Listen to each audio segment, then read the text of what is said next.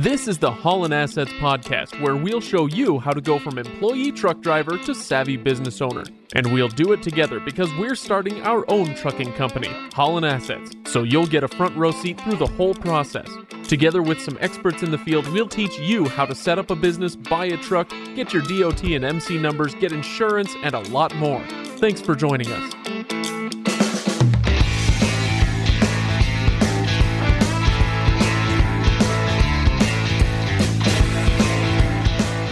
Welcome, everybody, to the Haulin' Assets podcast. This is episode number 27, and this one is affectionately referred to as Don't Get Screwed, Part 2, Broker Edition. So I'm really looking forward to this one. I am Craig, hosting today once again, and Chris, how you doing? I'm doing well. Chris, you're out on the road today again. How's it going? I am. I'm on. It's going well. I'm on the absolutely beautiful I-80 right in between Wyoming and Nebraska. Absolutely beautiful. Just sagebrush galore. It's a real postcard moment there for you. Well, absolutely. Today, like I said, we're continuing our Don't Get Screwed discussion. This is from a couple of weeks ago when we started this, and today we're continuing with some more tips that you've got, Chris, for people. We kind of teased that a little bit, and so I'm looking forward to getting into that. But I do want to remind people as we get started to make sure you go to HaulinAssetsLLC.com to check out full show notes. Make sure you go to MotorCarrierHQ.com. I think there might be a place or two that we may want to mention as well today, but we'll get there. So part of the reason we are talking about this is that, you know, Chris, you've learned a lot out on the road, and you've been out doing this for a while now. How long has it been that you've been running this company now, the Haulin' Assets? 6 months, 7 months? I've been out on the road 7 months. Time flies. That it does. And it's going well. I mean, you're learning a lot, I assume. Yeah, learning a ton. And, you know, it's kind of funny because I get asked by people all the time, like, why in the world are you doing this? Both from, you know, people in the trucking industry, from other drivers, and you know, just from my friends, you know, that I'm not home very much. And, you know, if you've drive, you know what it's like. And so I've had a ton of people asking me that. And I think it's probably a good time to kind of take a little bit of a step back and let's talk a little bit about why I'm doing this, you know, maybe kind of remind everybody about my background, kind of maybe a little bit about what qualifies me to do this, and start the episode that way. Yeah, no, absolutely. I guess we can get to kind of the Don't Get Screwed stuff in a few moments, but now you've got me interested, Chris. So, so tell me why it is you do this, because if I can kind of preface this with my own question, I mean, you've been running businesses for years now, right? A decade or two, and they seem to be going well, successful, and then you kind of stepped into this, you started out again, right? A new entrepreneur role, doing the owner-operator thing when you didn't really have to, it seemed to me, right? Yeah, no, it's definitely not something I've had to do, at least from like a financial perspective or trying to improve my life situation. But yeah, like you said, I've been running my own businesses for about 2 decades. I've been working in the trucking industry and with owner-operators for about 15 years, and started and own and still run and own several businesses. And we've talked a little bit about those along the way, and it's really the foundation in those businesses that has really led me to want to do what I'm doing. So if you remember right, Motor Carrier HQ, we've talked a little bit about that on the show. That business helps independent owner-operators kind of go through the startup process, and then we'll help trucking companies with some of their administrative tasks, like, you know, DOT compliance and fuel tax reporting, IFTA reports, and all the fun stuff that we talk about on this show. Yeah, all the fun stuff that nobody wants to do, we do that. Yeah. Then my other company, iThrive Funding, that helps with cash flow and billing paperwork through factoring. And then I've got Tracking Assets that helps trucking companies with their accounting and taxes, a little bit of payroll, things like that. And so with all those businesses, I mean, that's a wide array of services that you provide to people who are out on the road, right? These owner-operators. And so is it the case that you were looking for more insight? Because it seems like you would have gotten a lot of insight into what it means to be an owner-operator just from those businesses. Is that, are you trying to get more insight, or is there something else going on with Haulin' Assets? That's a great question. And yeah, I have wanted to get a little bit of insights. That's one of the reasons I've done it, is to better understand, the perspective of our owner operators. There's nothing like living an experience to really be able to relate to and help other people. And so that's definitely one of the reasons. But really, the biggest reason of why I decided to do this, and what really got me my wheels turning, is over the years, I've had a lot of clients in the trucking industry that have started their own trucking companies, and we've helped them through that startup process. I've watched them. A lot of these guys have become my friends and good business acquaintances, people that I really, really like. And I've seen a lot of them struggle. I've seen some of them go out of business. And a lot of the times it's because they really don't understand the business side of things.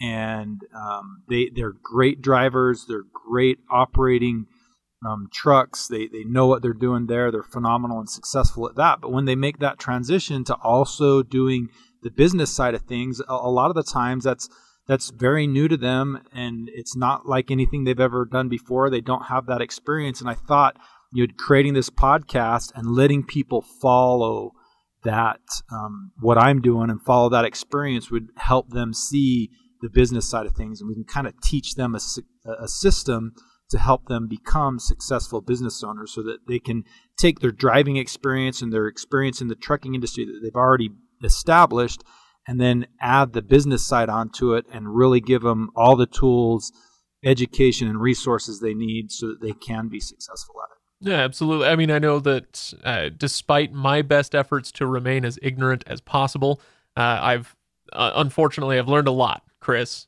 I've tried my best not to, but I have learned a lot from talking to you about all this stuff. I weirdly feel like I could get out there and start an owner-operator business, someday. Well, that's saying a lot, Craig, because, if we can teach you how to do this, we can teach anybody how to do this. Yes, well, I'm not going to even fight that. So that's pretty much accurate. But I'm guessing that it is different, right? It's different talking to these guys who are out doing it versus getting out and doing it yourself. So I'm curious, what are some of the biggest takeaways? I mean, this isn't what the whole episode is supposed to be about, but I am curious now, what are some big takeaways from 7 months on the road, lessons that you've learned? It kind of surprises me, because I've been around drivers, I've been around owner operators in the industry for a long time now, but it's a whole different thing actually going out and doing it. Like I've had physically demanding jobs in the past. I've worked on a farm, where you're, especially during the summer, you're working 80 hours a week. In the military, where I've been in really austere environments and conditions, away from home, lack of sleep, all that kind of stuff. But I just didn't realize how much a lot of that kind of stuff happens when you're driving a truck. I mean, no regular sleep pattern. You're up and down all the time. It's physically demanding, long days, mentally challenging. It's stressful when things go wrong, when things break down, when a shipper's delayed you, or a receiver's delayed you a long time, and you're not going to make your next pickup time. All that stuff is stressful, and really that's one of the things that's really been eye-opening to me is how difficult the job is, both physically and mentally. It's tough. It's totally expanded my appreciation for drivers and what they go through day in and day out. No, absolutely. I'm sure it's given you a lot more empathy for what they do, right? Yeah, for sure. So tell me more then about what made you, so I understand from a business owner perspective, you wanted to kind of get a better perspective on what your clients are going through, but then why the podcast? Why is it that you called me up and said, hey, I want to make a podcast? What's the purpose of this? Just because I think that would probably be, our clients are in a truck all day long. They can't watch something, but they can listen to something.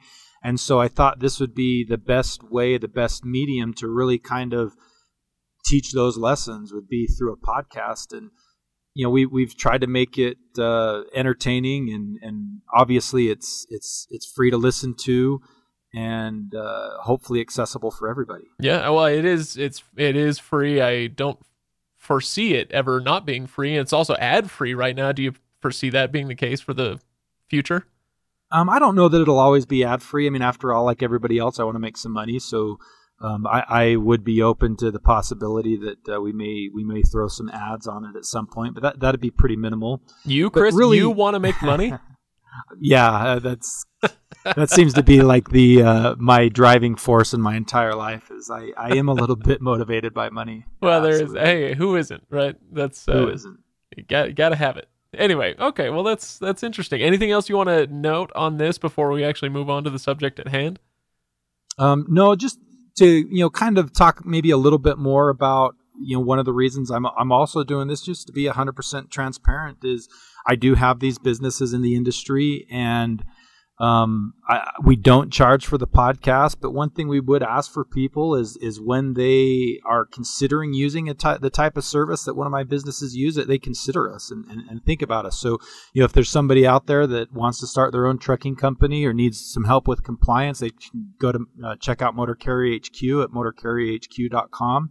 Or if they need help managing cash flow, helping with their billing process, and factoring might be an option for them, that they go to ithrivefunding.com and check us out there, and hopefully we can help out one way or another. Yeah, okay, well, that makes sense. Yeah, increase your visibility and make sure that you're getting your name out there. Absolutely. For sure. Okay, well, so let's go ahead and start the don't get screwed part of the conversation. Well, I guess let's pretend this is the beginning of an episode, and I want to ask you how the road has been, what's been going on out there, and do you have any awesome stories? Because I always look forward to this part. Yeah, it's been going pretty well. Did I talk about the last time I went and delivered to one of the caves in Missouri? I didn't even is that know new? Do they have caves in Missouri? Yeah, there's caves that Missouri has these big, huge caverns and caves, like just gargantuan, huge. Really? And there's a few of them that they've built into cold storage facilities, because it's got to be a lot cheaper to store stuff underground where it's already 40 degrees, and maybe now you only have to cool it down to a few degrees to get it refrigerator temperature, or just a few more to freezer temperature versus outside. So they use these, and I delivered to one a while back, but it was one where you drop the trailer and they take the trailer in and out of the cave. Well, I went to one a little over a week ago, and I actually got to drive the truck inside the cave, back up to a door in the cave, and they unload everything there. It was kind of a cool experience. You're driving this big old semi underground, and I took a video of it. I'm going to post it at some point. It ended up being 2 videos, me going in and me going out, and I got to figure out how to splice them together and then kind of speed it up. Once I got that figured out, I'm going to post it. But it was pretty fun. That sounds kind of cool. It's I don't know what else to say about it other than I would like to do that sort of thing. I love caves. Well, you can watch the video and pretend like you're sitting in the truck. It's almost like the real thing. Yeah, just about. All right. Well, so tell me then. Today, Chris, we're talking about brokers. What is it that you want to bring up as far as don't get screwed? Is it just a matter of good brokers, bad brokers? Is there more to it than that? There's a little more to it than that, but yeah, there's good brokers, bad brokers, and there's some fraudulent people who try to pretend like they're brokers. And so we're going to talk a little bit about that. And, most new trucking companies, when you're first starting out, you're going to rely heavily, if not exclusively, on brokers. And so they're going to have a major impact in your business, and you kind of need to understand a little bit about them, how they operate, so that you can avoid some of the problems that they can sometimes cause. And the brokers are the people getting the loads, right? They're arranging loads and pickups and drop-offs and all that. Yeah, they're kind of the middleman between the shippers who are actually shipping products and the trucking companies. Okay, I just wanted to make sure that my lessons are sticking from, episode 8 or whatever it was. Okay, so that makes sense. And I mean, I know in my own business dealings, there are good and bad actors, right? People that treat me well, people that don't treat me well, the ones I want to go back to, the ones I don't. Is that what we're getting at with brokers today? Yeah, absolutely. I like to kind of refer to this, a little bit about what you're describing, kind of my experience with brokers and really a lot of different businesses in my life, is you've got these 2 different types of relationships. You've got what is considered a transactional relationship, and then you've got a long-lasting relationships. Okay, so what's the difference between the 2, transactional versus long-term extended relationships?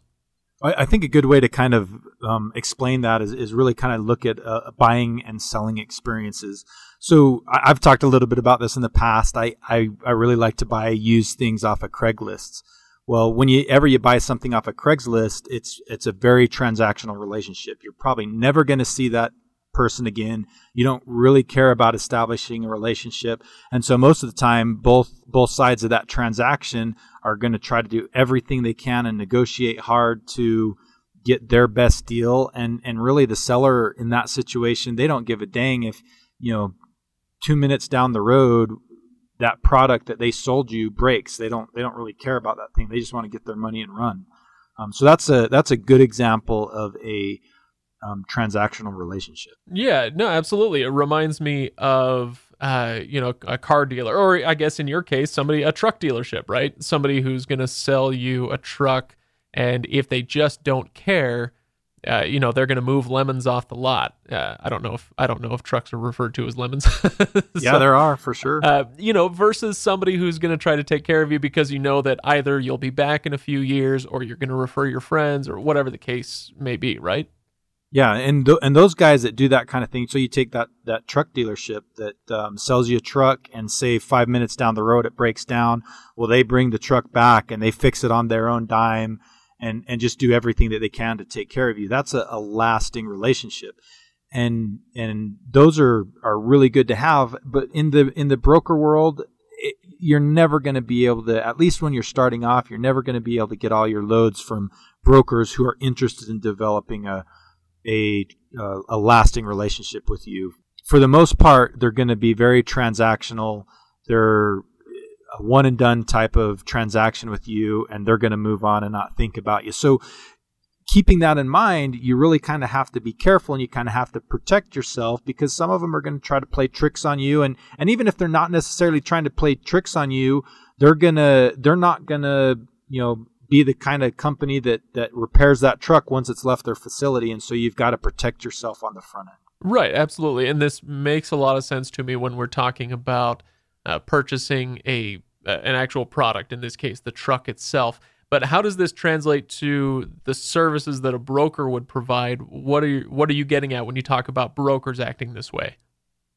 Well, there's some things that can happen that they can do that will make it so that you don't get paid for your load, or you don't get paid your entire load. And maybe it's something that you kind of did on because you made a mistake, and they're not going to be interested in helping you fix that. And so you've got to just be careful up front and make sure you dot your I's and cross your T's and do everything that you're supposed to, so that you don't leave the door open for them to take advantage of you. And you've sent me this is maybe one of my favorite things you've ever done, Chris, is instead of sending me a spreadsheet, it's an actual bullet list in a Word document that, makes sense to my writer's brain, right? But you've got a few items here, and I want you to dig into them for me and help explain, your list of ways that brokers can screw you over. Yeah, great. So I do have a list. It's not a spreadsheet. Just for you, I did that. It's delightful. It's absolutely wonderful. Don't expect that kind of service to continue. This is a highly very transactional relationship. Yeah, exactly. So I've listed out 4 or 5 things here, and we're going to kind of go through them in order of the things that are going to have the biggest impact, or potentially have the biggest impact on you.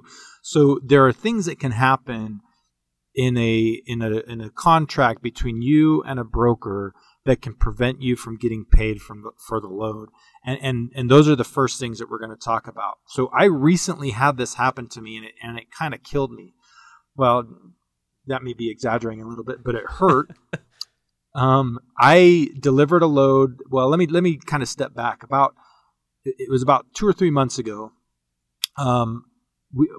Jake and I found a load, and we start looking at it, and it was originally posted under one broker, and it was actually a broker that was trying to help a buddy out.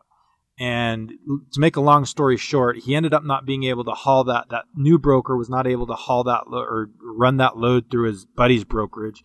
And so he decided to do it on his own. And when I went to we go to the factoring company, we have to get them approved first and see if the factoring company will allow us to haul for that broker. And the factoring company said, well, this is a brand new guy. It's not normally the kind of broker we'd let you haul a load for. And so you can do it.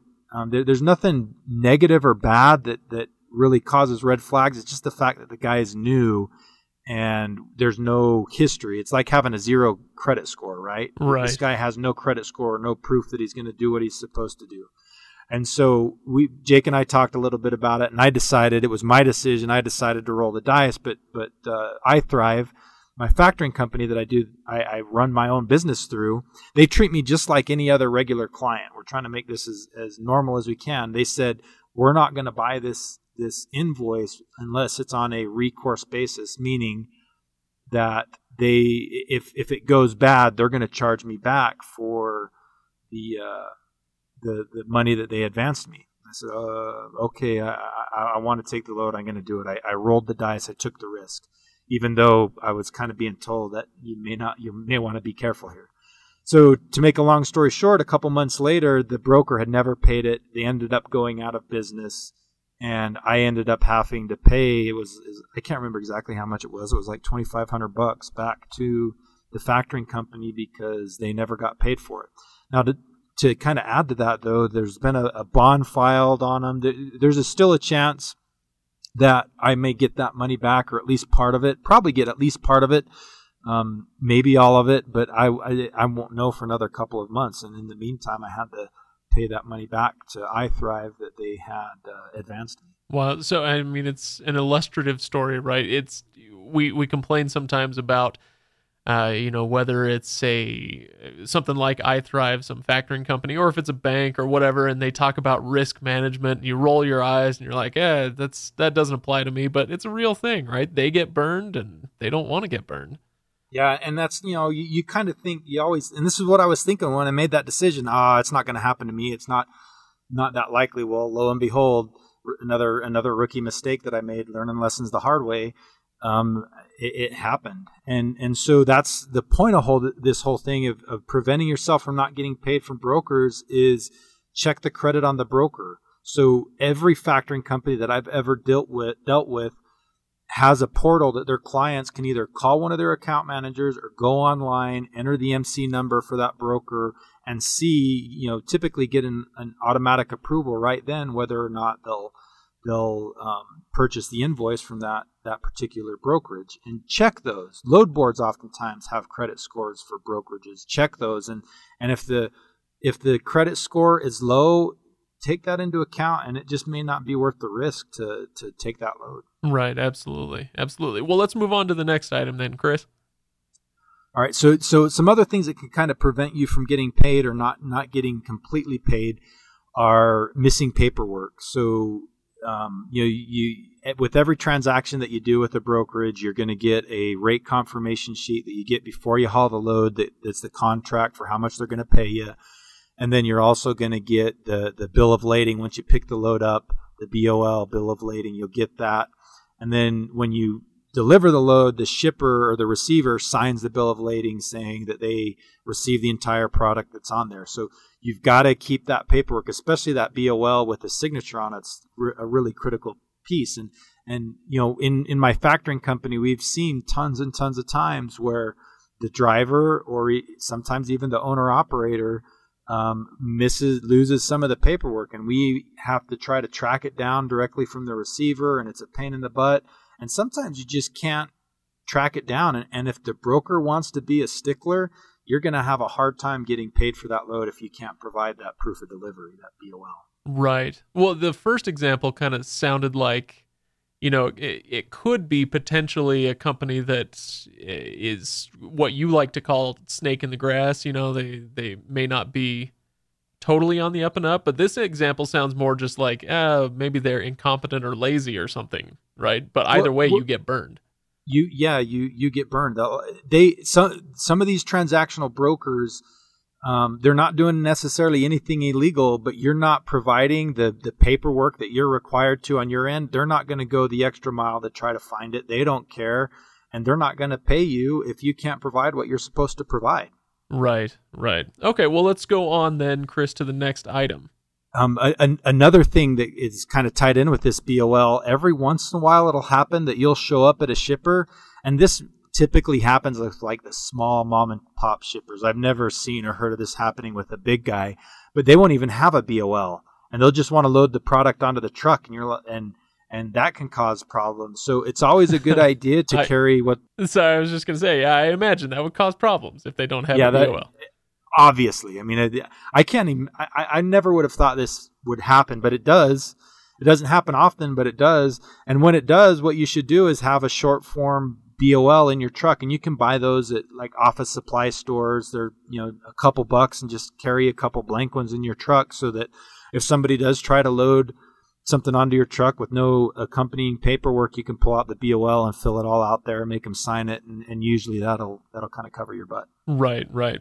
Now, the next item you mentioned on your list is not getting paid detention. Would this have something to do with, we talked about this on a recent episode where you got stuck for, 8 hours, 9 hours waiting for, the load to get put in your trailer. Is that what we're talking about here? Yep, that's exactly it. So typically the industry kind of standard, and this is standard, is not necessarily a hard and fast rule, but typically if you're at a shipper receivers for more than 2 hours, they should start paying you detention. So they should start paying you an hourly rate for being stuck there longer than it should normally take to load your or unload your truck, and they should be paying you for your time. Oh, interesting. So 2 hours, and gosh, that even from my perspective, I'm like, really 2 hours to load the truck up? But hey, what do I know? Yeah, it shouldn't. 2 hours should be plenty of time to get the truck loaded or unloaded. But in reality, the loading and unloading takes 20 to 30 minutes, and they have to count the pallets, they have to count the number of boxes or whatever on the pallets, and sometimes that takes a little bit of time and finishing the paperwork. But even with all that being done, it really shouldn't take more than 2 hours to get you in and out of a facility. So what does the broker have to do with getting paid detention, and how can the broker relationship potentially screw you over? So they're the ones that kind of coordinate that. So oftentimes, and here's kind of the best practices. If you're stuck, if you're at a place at 2 hours and they're not going to be done with you like really soon, you call the broker and say, hey, I've been here for 2 hours. I'm still not loaded or unloaded. I want to start charging detention right then. So you need to let them know that that's what's happening and keep them in the loop.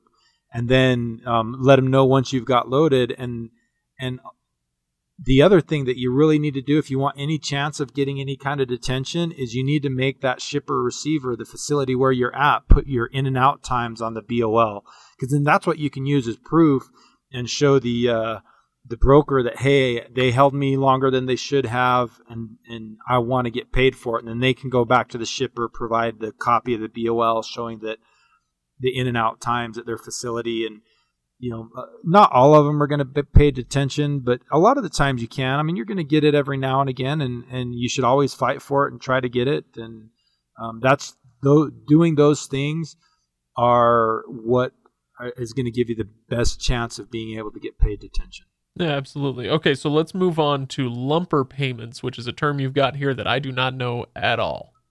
Yeah, lumpers, they're kind of one of the biggest things in the industry that I absolutely don't understand. So a lot of times when you go to even like say a Associated Foods, the guys that are unloading the truck inside the Associated Foods facility aren't actually Associated Foods employees. They're a third party called a lumper service that loads and unloads. And so you actually have to pay them separate to unload your truck.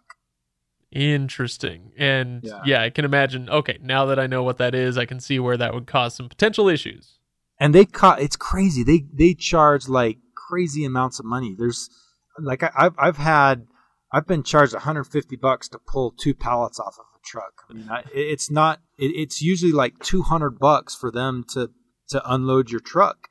And that's like 20 minutes worth of work, and they're getting paid $200 for it. It's kind of crazy. That's amazing. So what does your broker relationship have to do with this? So usually the brokers and the shippers are going to pay that. So the broker kind of handles the transaction because they're the middleman. But you usually don't have to pay that money out of your pocket. Sometimes you have to pay it, but then they'll reimburse it. So one of two things happens. You pay it, they reimburse you, or you call the broker, and the broker gives you a COM check or an EFS check for that amount, and you can pay it with that. But either way, you've got to save the receipts, because if they're not going to reimburse you what you paid if you don't provide a receipt showing you paid the lumper fee, or if they paid the lumper fee and you don't provide a receipt, they're going to deduct that out of the amount of money that they owe you. You've got to have those receipts. And that happens all the time, that guys lose receipts, or something happens and it doesn't get submitted with their paperwork, and then they're out that lumper fee, which it can be a lot of money. So is this, in this case, is this something that a broker, a good or a bad broker relationship will determine, how they handle it? Or is what you're describing a situation where it's like you've just got to stay on top of it because their hands are tied if you don't bring them a receipt? Most of the time, their hands aren't necessarily tied, but again, it's that transactional thing. If it's a broker that operates on transactional relationships, they're not going to try to reach out to that lumper service to get a copy of the receipt, or they're not going to try to reach out to the receiver and say, "Hey, we never got a copy of this lumper receipt. Can you please provide us one?" They just don't care. They're not going to provide it. It's your mistake. It's your fault. We're not going to help you resolve it. Brokers that are better to work with and that are do want to have kind of more of that lasting relationship, oftentimes they'll try to do what they can to get it. But even in those situations, they can't always get it. Sometimes the receiver doesn't want to play ball, and they don't want to make the effort to get a copy of it, and you don't get a receipt, and then you can't get reimbursed the lumper fee. Right, that makes sense. Okay, so I see. So it's in this case the owner-operator's fault if they lost the receipt, but there are things a broker could do. They just may not do them to help out. Yeah. Okay, sure. So give me some more thoughts. I think we're probably coming up on the last few minutes here, but give me some more thoughts on what to be careful of with brokers. I'm sure there's a few other things on this list we need to go over. Yeah, so and the rest of the things that I've got are just kind of generalities. So just watch out for the brokers who promise the world. If they say they're going to make things super easy for you, or they're going to pay you this super high rate, but it's not in writing, get it in writing. Get everything that you possibly can in writing. So you take, for example, I've had this situation happen to me a couple times where I've taken a load last minute that the previous carrier that was assigned to that load had not showed up at the shipper, had a mechanical breakdown or something. They couldn't show up at the shipper to pick up that load. So I take it, and that first guy was supposed to be there at 10 o'clock. Well, it's noon now. It's 2 hours past the time that they were supposed to be there. Even before I even accept the load, and the broker says, "Oh yeah, I've already worked it out with the shipper. Just show up and they'll get you loaded right away." Well, you show up, and then all of a sudden, they say, "Well, you were supposed to be here 2 hours ago." Well, yeah, but I didn't even get this load till 3 hours ago. And they'll say, "Well, you're a work-in," and that means that they'll just get to you when they can get to you, and that means you've got to sit there for 2 to 4 hours, and you're not going to get detention because the shipper's not going to pay it. And so that's where you get that in writing from the broker saying, "This is your new appointment time," and if you show up at that time and they keep you there for 6 hours, and you've got a little bit of leverage there that you might be able to get the broker to pay you some detention. Interesting. Okay. All right. Another thing that's really super important with these guys is reading the terms of the rate sheet. So the rate sheet's that initial contract that shows this is where you're picking up, this is where you're dropping off, this is how much you're getting paid for it, this is what you're going to haul, this is how much it's going to weigh. Well, a lot of the times those brokers put all kinds of crazy conditions in those rate sheets, and you've got to read them. Like they'll say you've got to make a check call by 8 a.m. every morning, or you're going to get fined $50. If you're going to get fined $50 if you show up an hour late, you're going to get fined $500 if you show up 2 hours late.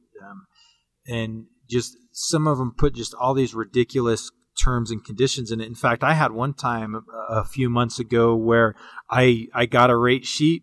I looked at it and I read through the current terms and conditions, and I said, "I'm not hauling this load. These guys, they were going to fine me for because I had to stop and go to the bathroom on the way. I mean, it was ridiculous." And so I just said, "Screw you guys. I'm not going to haul it." I don't like doing business with those kind of people.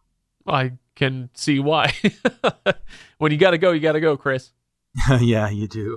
Another one, I think we talked a little bit about this already, but just watch out for the new brokers, guys that have been around for less than 12 months. I mean, I already told the story. That's kind of how I got screwed. And a couple of things that you can do if it's a new broker that doesn't have a credit history or something like that, look at their websites.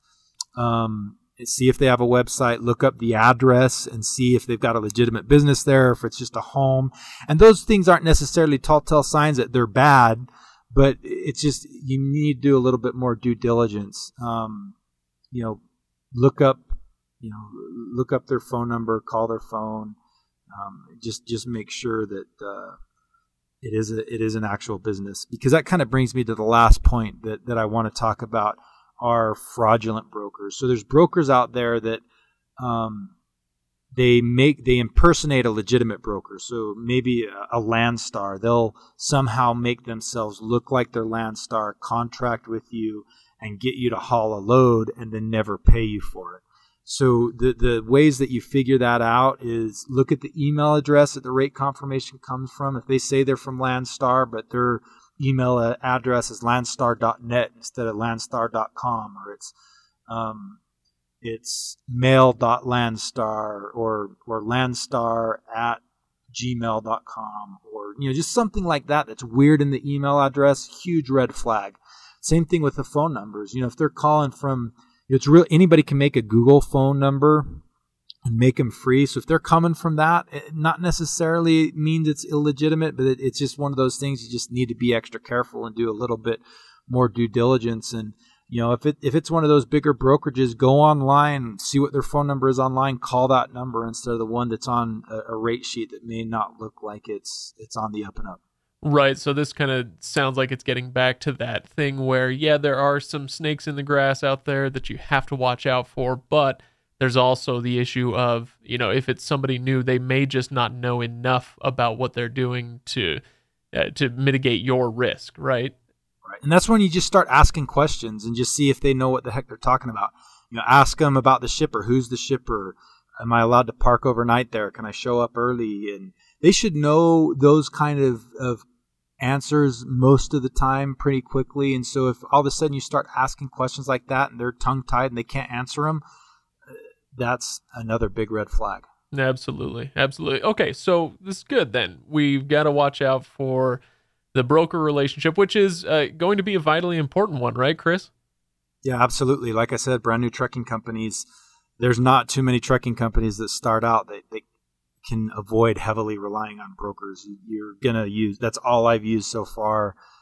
For that first year, it's pretty tough to find relationships outside of brokers. So you're going to use them, be careful with them, understand kind of their business a little bit so that you can catch those red flags and avoid getting screwed. Yeah, absolutely. And I am sure that there will be other topics, other don't get screwed editions that we'll come up with in the future. But this has been an illuminating one. So thanks, Chris.